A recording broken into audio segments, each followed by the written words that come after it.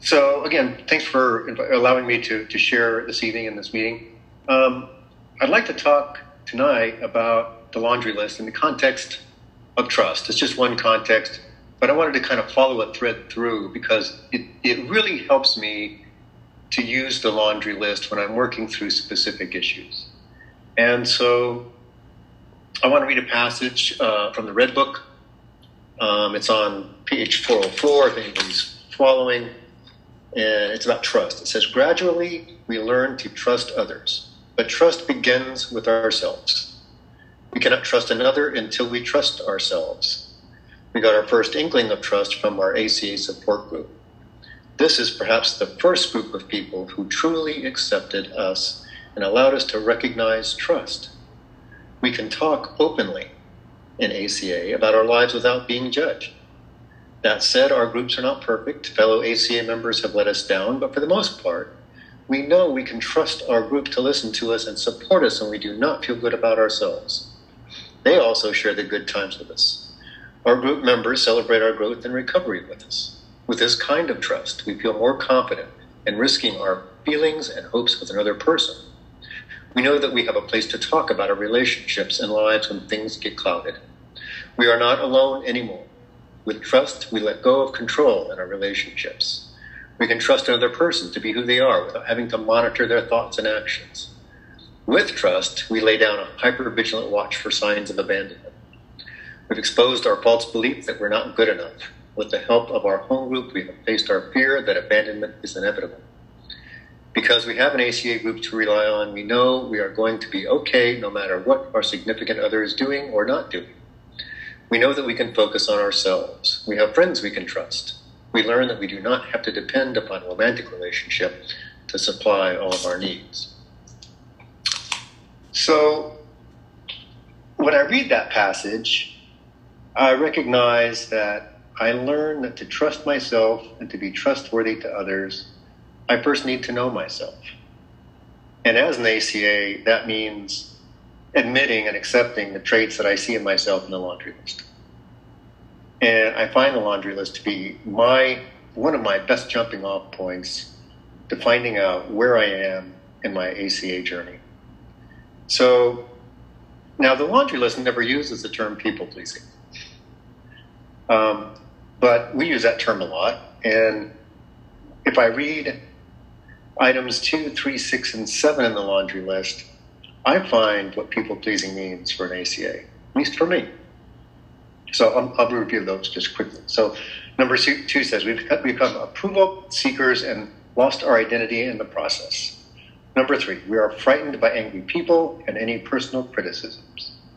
Number 6, we have an overdeveloped sense of responsibility, and it is easier for us to be concerned with others rather than ourselves. This enables us not to look too closely at our own faults, etc. 7, we get guilt feelings when we stand up for ourselves instead of giving in to others. So I want to give a couple of examples of how this comes up for me, how people-pleasing has been one of the most difficult of my traits to get my arms around and to heal. And I'll give a work example first. So I had a manager at a technology company where I worked. Pretty effective guy. He was vice president in product planning, and I was a senior director. And I had a lot of interfaces with the development team, a lot of meetings, going over requirements, and it is pretty high pressure, stress, tension kind of work.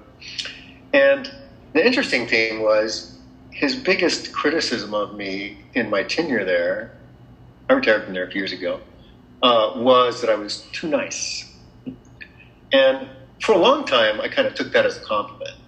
I thought, corporate culture is dog eat dog. It's impersonal. It's, elbowing the guy next to you. I mean, it doesn't have to be that way, but it's competitive. It's fast paced. It's sometimes take no prisoners. So I thought, I'm an easygoing guy. I'm affable and approachable, and I like to get along with people. Yeah, go along to get along. So that's the people-pleasing part, see? So So what I recognized is that what I would do is I would kind of give the best case or the sugarcoat answer when he asked how things were going. And of course, that doesn't work out so well. And the reason it doesn't work out so well is if I'm in a particular meeting and he says, well, what happened? Oh, it was good. We exchanged ideas. We made a lot of progress. And I tended to not highlight the problems. And so what I was doing, he was kind of an angry guy. And he would kind of have a hot temper. And my dad was kind of an angry guy and had a hot temper. So I would kind of treat my boss a little bit the same way, I think, and say, okay, I don't want to rock this guy's boat too much. I'll tell him what's going on, but I won't try and get him upset. But he liked to get upset.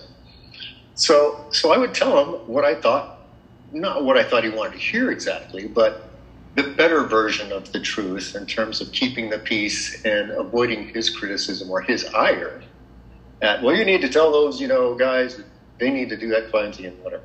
So that's why he ultimately found fault with me, or periodically. I mean, we got along well. I was on his bad side, but one of the reasons I think I was not as effective as I might have been is because I wasn't as direct in my communication, either to him or the team I was working with, because I was trying to please people. When I was with the development team, I was trying to kind of play to them and identify with them and be, sort of compassionate with their problems. And I was talking to my boss sort of the same thing.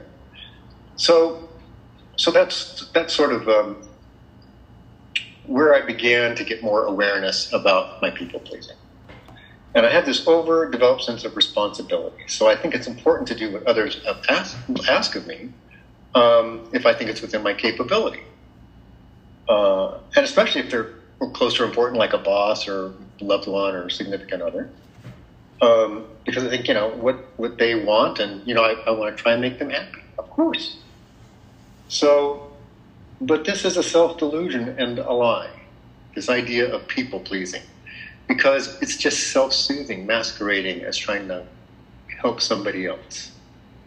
And because my motivation isn't really to help people in the authentic sense, but to help me feel better like I'm helping people so that I don't upset them or think that I'm going to do something that makes them happy, I end up not being successful. And this comes from the family of origin. This comes from just being in a family where promises were often made and rarely kept, and there was really no accountability. So let me give you another example. On one occasion, I was watching a family member's cat, and the cat needed medical attention, a medication regimen about every 8 hours. And my friend was away for a few hours, and I was good with it, but for whatever reason, I got distracted. I don't even remember the circumstances now. But the cat didn't get its medication at the appointed time. And the truth of it was, I had not made it enough of a priority to make sure I had the alarm set in my phone and written it down and made sure that I was going to not miss the time to give this cat its medicine. And what I recognized later is that the person who said yes to medicating this cat on a schedule wasn't up to the task or didn't think through what it really meant. It was just a quick, sure, yeah, of course I'll do that for you. And the result in both of these situations isn't benign. The cat's medication was thrown off schedule and some inflammation resulted. My friend was very upset. She told me it made her not want to trust me and question my integrity. So I want to go back to that trust idea that I read about at the beginning. If we're going to trust other people, we first have to trust ourselves. And we first have to be trustworthy. And it's very hard if you're a people pleaser and you're an active people pleaser, meaning you're unaware or you're ineffective at managing yourself. I am not very trustworthy because I'm going to say what I think I need to say to please the person I'm talking with at the moment. Not in all cases, but in enough that it's going to cause me problems. It's going to cause me problems in my relationships, especially, and particularly with trust. So, ironically, the very thing that I was trying to achieve in these cases, pleasing somebody else and avoiding their anger or criticism, was the exact consequence I got. So in this sense, people-pleasing is really a self-destructive behavior. And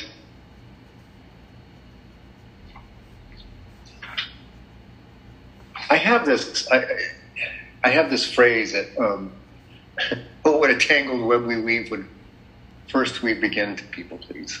Because it starts to spin out of control. It starts to get, it's in essence, it's not only is it self-sabotage and self-defeating, but it's really a lie that goes to our integrity and our authenticity. So when we're in a relationship, whether it's a work relationship, when I'm in a relationship with a boss, with coworkers, they're going to believe what I tell them. And I want them to believe what I tell them, and I want it to be the truth. But if I'm distracted or delusioned by wanting to get a certain effect, then I'm being manipulative and controlling of my environment, of the person or a situation, in order to get some benefit, whether it's their approval, whether it's a referral, a recommendation, whatever it might be.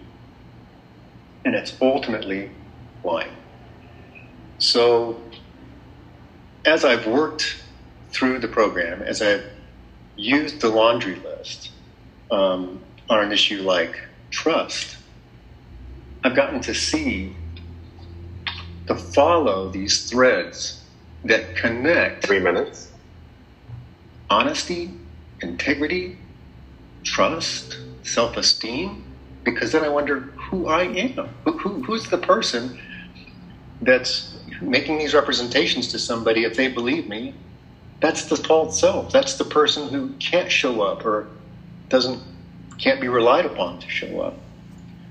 So I guess we can really lose our sense of self. And at the end of the day, the person that I most need to trust is me. I need to believe in me. I need to be able to count on me. And if someone does love us in spite of or because of our approval-seeking behavior, people-pleasing, then the person that they love really isn't me. And then that doesn't feel very good. I realize that I'm not authentically in a relationship, and they don't get to know the real me. And I don't have the vulnerability and the intimacy and the connection with others that is so important to me. So I think I'll kind of wrap it up there, but I just wanted to trace through how I've used the laundry list as one tool to work trust in the context of people pleasing. Thanks. Pass.